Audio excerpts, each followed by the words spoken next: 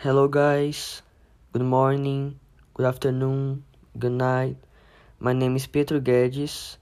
My podcast is called Protect the Environment is in Fashion. Today, I'm doing my podcast solo, so I don't have any guests. If you are new here, I hope you're doing fine. So, let's get started.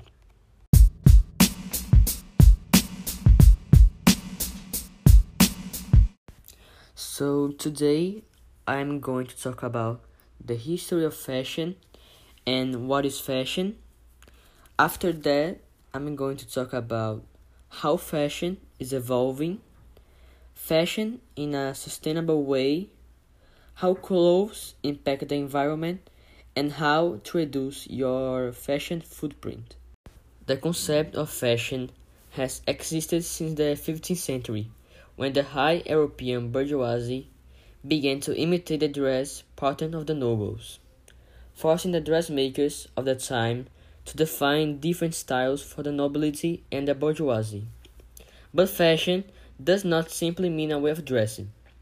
Fashion defines a pattern of behavior and customs of people from a given region at a given time, and that associates the habit of dress with a larger social, cultural, and political context.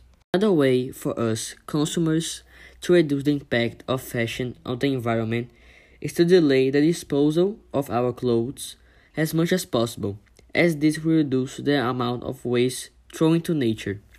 We can do this in several ways. We can recycle clothes by producing new pieces from them. We can sell them to other people or thrift stores, or simply donate to those in need, which will bring two benefits in a single action: prevent your clothes turning to trash and help others. However, if disposal is inevitable, then let us do it correctly. We should not simply dispose of our clothes in landfills, as the decomposition of fabrics is a process that can take months or even hundreds of years, damaging the soil and groundwater with contamination, since this type of waste releases gases greenhouse effect, one of the biggest causes of global warming. Ideally, we should contact the clothing manufacturer itself and seek guidance on the correct way to dispose. Often the manufacturer himself is responsible for disposal, like C&A, which has the Movimento Reciclo project, in which the customer deposits his clothes in collection boxes in stores. Companies are trying to produce fashion in a sustainable way. For example, did you know that it takes more than 5,000 liters of water to make a single pair of jeans? This amount of water is sufficient for the daily consumption of 47 people.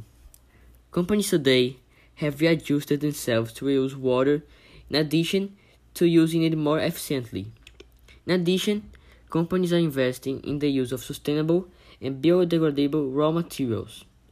They are also applying to recycle more and reuse materials. To reduce your fashion footprint, you can buy less clothes, buy clothes from sustainable brands, and buy better quality clothes. So, that was it for today.